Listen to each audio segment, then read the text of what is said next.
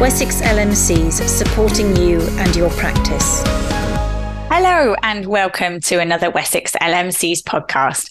My name is Dr. Laura Edwards. I'm a GP and one of the Joint Chief Executives at Wessex LMCs. And I'm absolutely delighted to be joined by Dr. Cora Sargent today. Good morning, Cora. Good morning. Thanks so very much for inviting me. It's a great honor. Thank you. You're very welcome. We decided to have a conversation, didn't we, about something that's really topical and that's also really dear to your heart. So thank you for joining us. So Dr. Cora Sargent, I've invited today because she is an educational psychologist and a senior training fellow at the University of Southampton. This is teaching around the gender research group. That's your work, isn't it? Can you tell us a little bit about that? Yeah, absolutely. Yes. So Dr. Sarah Wright and I, we run the EP Gender Research Group there. We teach largely on the doctorate in educational psychology, teaching people how to be educational psychologists, which is a huge honor and just wonderful to get to spend time with such sort of enthusiastic, intelligent, wonderful folks who are passionate about interestingly, passionate about gender diversity and LGBT plus issues more broadly. And so Sarah and I invited a bunch of folks to join us in conducting their thesis projects around the topic of gender diversity in some way. We've been doing that for 5 or so years now, and we've seen, I think, around 11 trainees so far join the gender research group. And we've conducted a good deal of research projects, a good few of which have now reached publication and a bunch more are in press. And it has meant that we've been able to sort of join a community of researchers who are engaged in modern research around gender diversity, trying to understand the answers to, I think, 2 really big questions. One of which is, what genders is it possible for a person to be in the world? And what makes a person the gender that they are? And those 2 questions have kind of informed this new wing of research, which is trying to, I think what it is revealing, I don't think it's trying to do anything, because research doesn't presuppose any kind of answer. We ask deliberately research questions to which we don't know the answer. But I think what it is finding is that gender is just bigger than male and female. Excellent. Thank you. Yes. And I think it is absolutely fascinating when you start kind of scratching the surface of this. And we're going to get below that a little bit today. And you yourself, Cora, you're transgender. Are you able to tell us a little bit about your journey, please? Yeah, absolutely. Yeah, I'm trans. Hello, everyone. I came out when I was in my late 20s. I must have come out when I was 28. My GP was wonderful. She just was like, I have no idea what I'm doing, but we're going to find out together what to do. And we did. And I was sent off to the gender identity clinic in London. And I had 2 psychiatrists who I was engaged with there.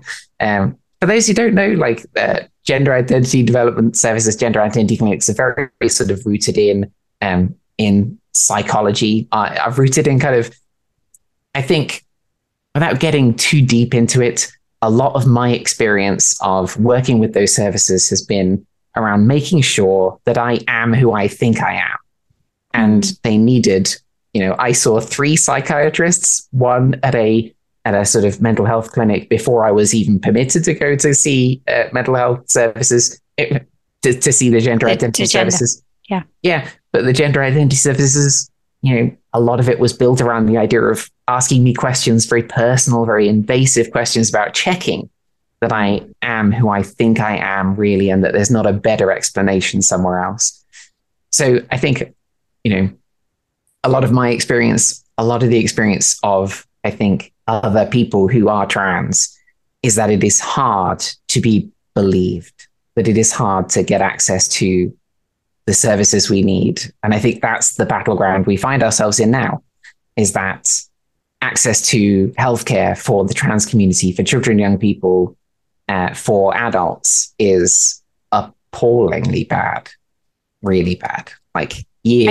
And you mean, yes, this is the identity clinic themselves, really, isn't it? And that whole transitioning sort of opportunity and journey. I think, yes, that has been in the media, and I lose track of the time, but they had to kind of shut it, didn't they? Because actually it had just, and looking at it, it had got overwhelmed. When you looked at the numbers, it's got overwhelmed, and then it's no longer fit for purpose. It's no longer safe.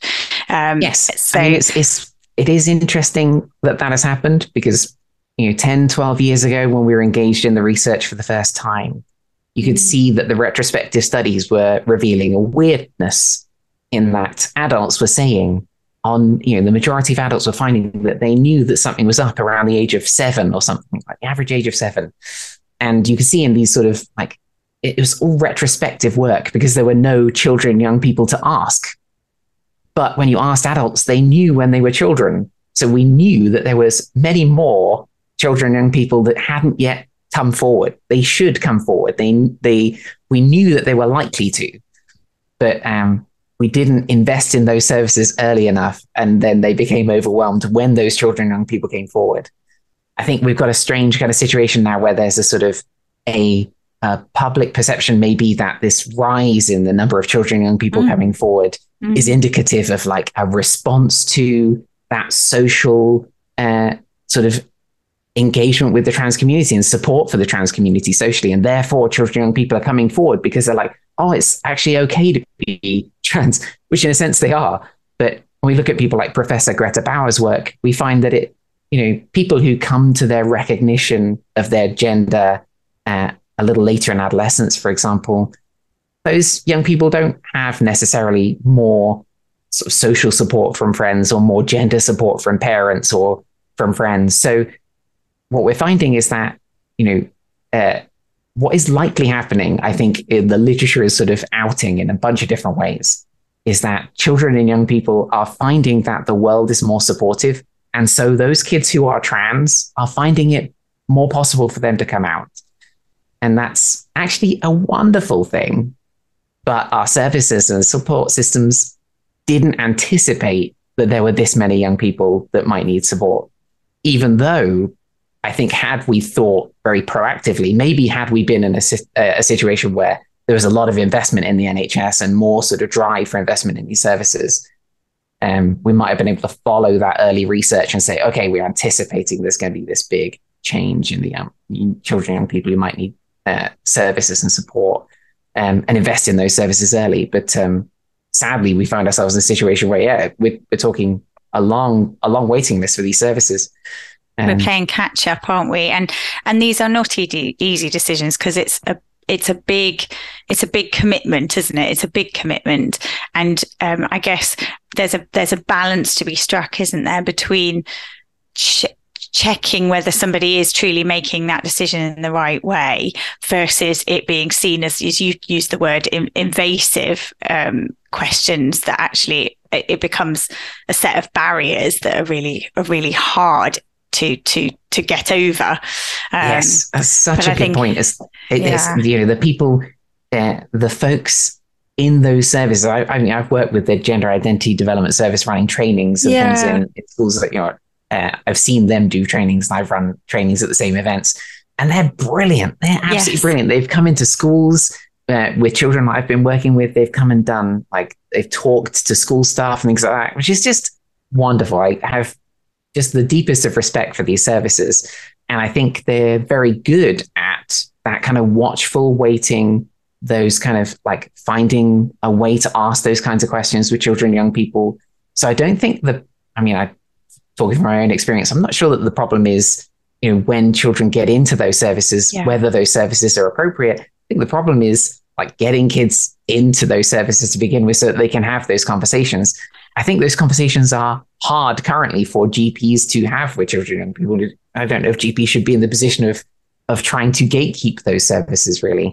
So that'd be a very difficult position to put a GP into, I would think, to say, Absolutely. And again, when people are having difficult conversations, what they often value the most is time to have them. Yes. And a GP appointment, again, we are not in a system where time is something we are able to easily give. And again, we we can align ourselves very much with what has been said there about the services being overwhelmed, having good people in the services, but those good people not being able to meet the needs simply because there are too many clients versus the resources, i.e. them as individuals there to meet those needs. General practice sees that and feels that as well, although again, it doesn't appear, sometimes that can get lost in the media. Yes. And it's said general practice and GPs are not good, whereas actually it's no, they are good, there's just not enough of them. Yes. And I think an analogy we've discussed before is you can have a boat, it's a really well-made boat, but if it's a boat made for 5 people and you put 100 people on top of that boat, it will sink. It may well sink. And that's the situation that you're in, not the fault of kind of either any of the people in that situation or the boat itself. And I think GPs and probably the gender identity services would identify with that scenario, which is really sad and frustrating for everybody involved in it. Can I ask you, again, from your perspective and your dual perspective, personally and professionally, what have you noticed about gender in society from your vantage point? I mean, so it's one of the things that I guess the questions that we ask about what genders exist in the world, what gender is it possible for a person to be? We as a society sort of answer those questions quite intuitively, I think, and we can ponder how we do that often at birth, when we essentially look down and we make an assignment on the basis of a child's kind of appearance and we really only have 2 options to choose from. I mean, to the extent that I had a GP who I once was talking to in one of these trainings, and he was telling me about a time when he was the person who was delivering a child, and he held the child up and he looked down, and that child, to his mind, to his language, had ambiguous genitalia. So there was no and he was in a sort of held in a moment of pause because he didn't know quite how to manage that situation, because, there's really only 2 genders in his mind, and which gender this child could be appropriately assigned was impossible to tell in that moment. And the hesitation was so tense in that moment, as short an experience as it must have been, but as long as it seemed to him. One of the nurses scooped up the baby, wrapped it up, handed it to parents and said, "Congratulations, it's a girl." Sort of made the assignment for him in that moment, just to ease, I don't know. And I remember him talking to me about this experience, and he was just like, I didn't know what to do with myself in that moment. And who knows where it led. But in that moment, there's the evidence of even though we know that differences of sexual development are a thing, even though we're aware that there are lots of experiences of gender identity outside of male and female. We can talk about the transgender community in a more binary sense, but there are non-binary gender fluid communities. There are as many experiences of gender as there are people almost. And yet we have this very strict kind of binarized assignment system at birth. And that works for the vast majority of people, don't get me wrong, but it doesn't work for everyone. And that sort of that assignment, as strict as it is, it's not as if we say at that assignment, "Congratulations, it's a girl," but at some point you're going to have to ask them, right? There's no provisionality to the assignment. It's kind of deterministic. And you can see that in society too. You walk through society. I went to a restaurant the other week and I was heading to the bathrooms, and they had 6 cubicles, all single toilet cubicles. 3 of them were male cubicles and 3 of them were female cubicles. You think even when there's only single cubicles and there's nobody else, there's still that desire to kind of keep male and female cubicles separate to one another and make sure that men don't go in the female cubicles and females don't go in the male cubicles. And when you have babies, you paint the nursery and there's colors that are male colors and colors that are female colors. And it's, names and language and pronouns and, and clothes and toys and toilets and changing rooms and schools. We have boys and girls schools, and we have school uniforms, and we could go on for days. And we've talked about the challenge of when you go to your GP. I go to my GP, and the first thing that I do is I hit this cool little computer system, touchscreen computer system, and the first thing it asks me is, are you male or female? There's no third option. There's no, and which I have to press is the one that's the marker on my medical records, because of course it's trying to identify who I am to be able to book me in. So it's like there's a whole society that's built up, as Bragg, Reynolds, Ringrose, and Jackson kind of described in 2018. They were describing for children and young people, but I think it's the case for all of us. Gender binary choices are frequently inevitable.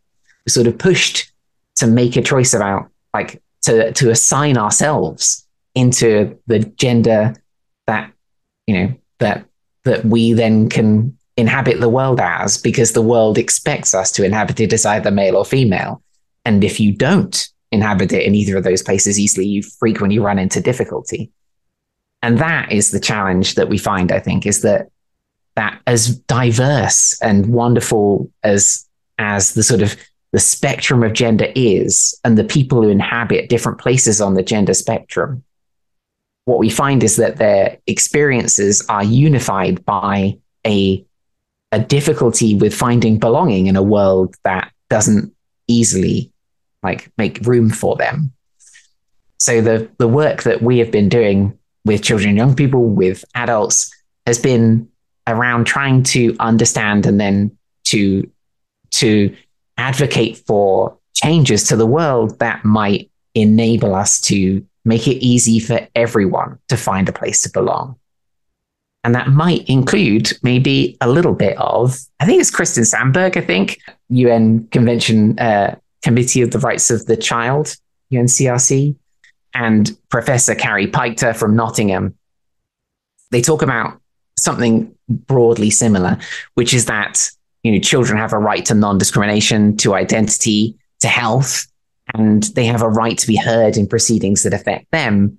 And Carrie Pykter crystallizes that by saying maybe attribution at birth for all children should be somewhat provisional, and perhaps the world that we have built, we could adapt to make sure that these people who feel like their gender is different to that binary assignment in some way. We should make it a sort of possible for them to exist in the world without running into those sort of implicit barriers that sort of imply that, you're not, we didn't design this world with you in mind. Gosh, yeah, that's a big thought. You're right. Having from where we are now to there would be a shift, wouldn't it? Because as you say, it's so entrenched in nearly all of our daily interactions.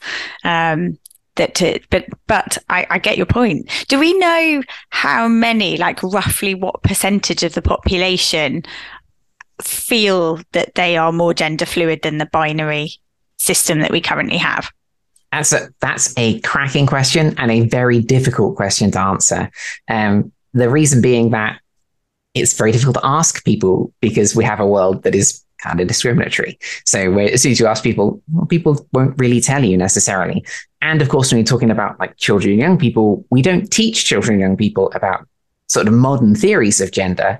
So, we're using language that young people don't necessarily have, or that they've kind of developed online, and there's very different forms of language out there and experience. So, it's very difficult to ask. When it comes to the sort of transgender population, something like 0.6% of the population, when we're talking transgender, gender non-conforming, maybe up to 1.7% of the population. But the estimates range pretty heavily. There are some US studies very recently that have been finding that a lot of young people identify on the LGBT plus spectrum, sort of more than once was the case.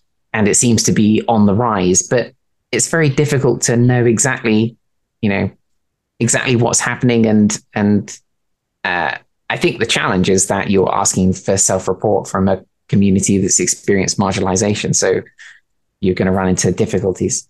And also there's a kind of blend, isn't there? We're still in a period of change, I think. So as you've described, our society is made up of a mixture of people who have very different vantage points. And I think it's been shown in the research, again, you know more than me, but it's been shown that different age groups have quite different feelings around being able to sort of accept gender diversity as a notion, a concept. Again, if they're one of their friends, did something, how would they feel? I think is a question that has been posed, as in they came out as a different kind of gender. And the younger generation, they're almost a bit like, oh, did you say you had brown eyes? Oh, you've got blue eyes. Okay.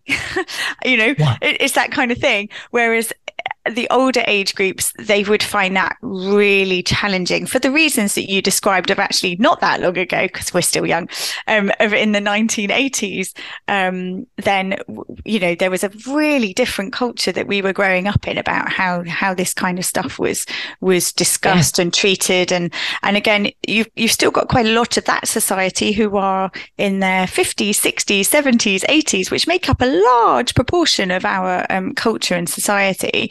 So again, all of that will kind of be threading through, won't it? Because those people are in young people's families. Those are their parents or their grandparents. And again, that will influence sort of how they make their decisions. We know that parents influence decision making in children, and how comfortable they feel. And again, I think young people also, they experiment, don't they? This is a label. And sometimes they'll try a label on all sorts of different ones, so in the clothing they wear, to the friends that they hang out with. And I guess gender can be in that. For some people, it's not an experiment. It is actually what they feel. But for some people, they'll think, oh, I'm not sure. I'll think about that, and I'll have that in my mind space for a bit and see whether that is or isn't part of my identity.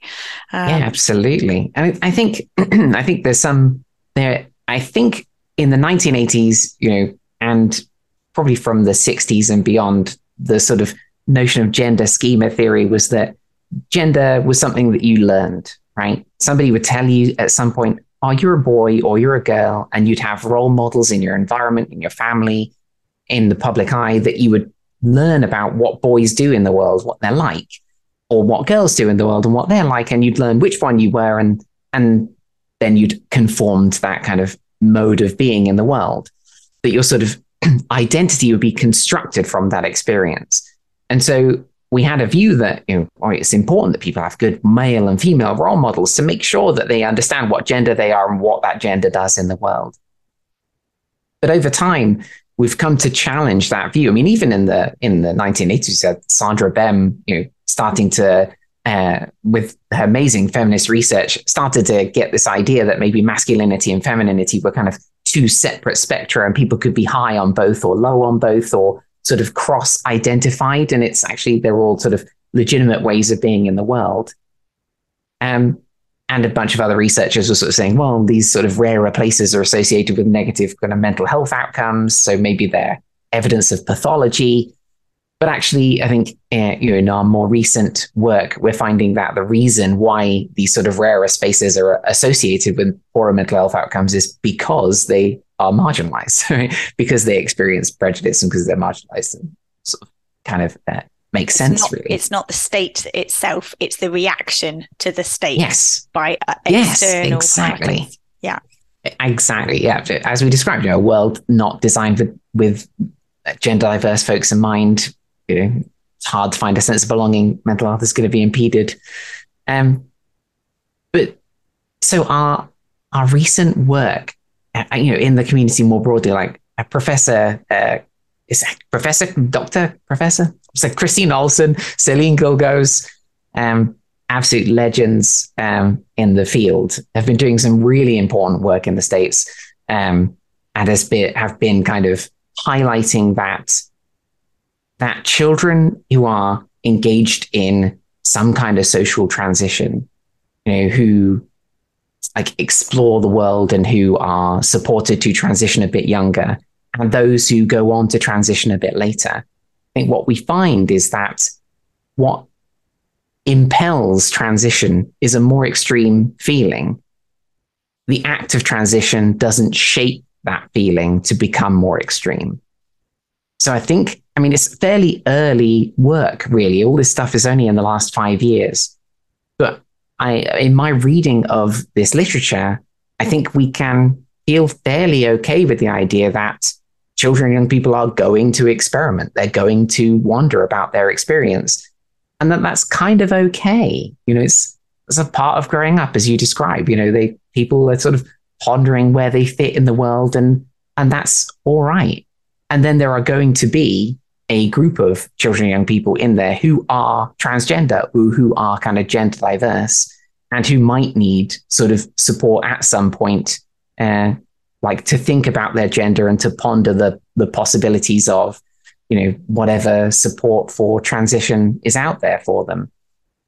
But that we as a kind of community, as a sort of culture, we don't need to police what children and young people do around their gender, because we don't need to be afraid that it will make them trans, right? Like we used to have in the 1980s, similarly. I think that's why we had Section 28, was this notion that, you know, if we advocate these gay lifestyles to kids, they're going to become gay, and we don't want that. So we're going to prevent people from advocating for like sexual diverse lifestyles, right? We're going to prevent people from saying that it's okay to be gay. And of course, we moved away from that culturally. It took a great deal of effort and pain to get to a point where we now realize that you can't raise a child straight. You can't raise a child gay. They are what they are. They discover their sexuality over time. It's not a process of creation. It's a process of discovery. And I think with gender identity, we are getting there gradually too, recognizing that kids are going to explore their gender. They're going to ponder where they fit, but it's more a process of discovery than a process of creation. That's a really powerful sentiment there to end on. So we've come to the end of our time, Cora, and I think that's a really helpful thing for us all to hear. Though, again, when people come to us potentially as GPs and have that conversation, is to be able to hold them with that.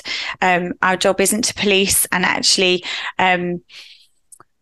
it's our job is to be there and listen, isn't it? But actually, by being supportive and being affirmative, then we're unlikely to be tipping people into a place they don't want to go. They don't actually want to go.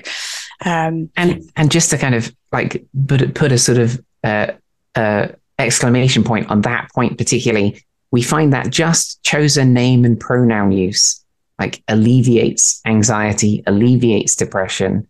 It improves the mental health outcomes for people in the short term. Just chosen name and pronoun use. Dr. Rubes J. Walsh wrote in The Psychologist, for you psychology folks out there, the BPS.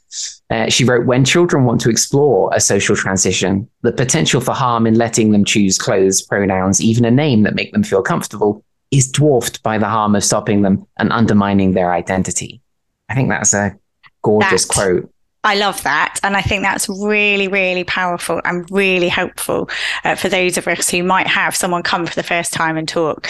And again, worry about their child potentially. That is actually a really, really useful summary, a really useful statement to hold in mind, that it's okay to experiment and then see what happens. And if it's going to be a particular way, it will become more and more obvious. And just being supportive and allowing that person to explore that journey and what it means for them, and the importance of it to them, things will become clearer, won't it? And being supportive means that they come to the right conclusion for them as an individual of whatever their life's journey is going to look like. Yeah. Excellent. Right. Well, thank you so much for exploring that with us today, Cora. There is so much we could talk about. We really enjoyed having you today for this conversation. Thank you very much, Cora. Thank you so very much for having me. You're very welcome. Take care, everyone. Goodbye. Wessex LMCs, supporting you and your practice.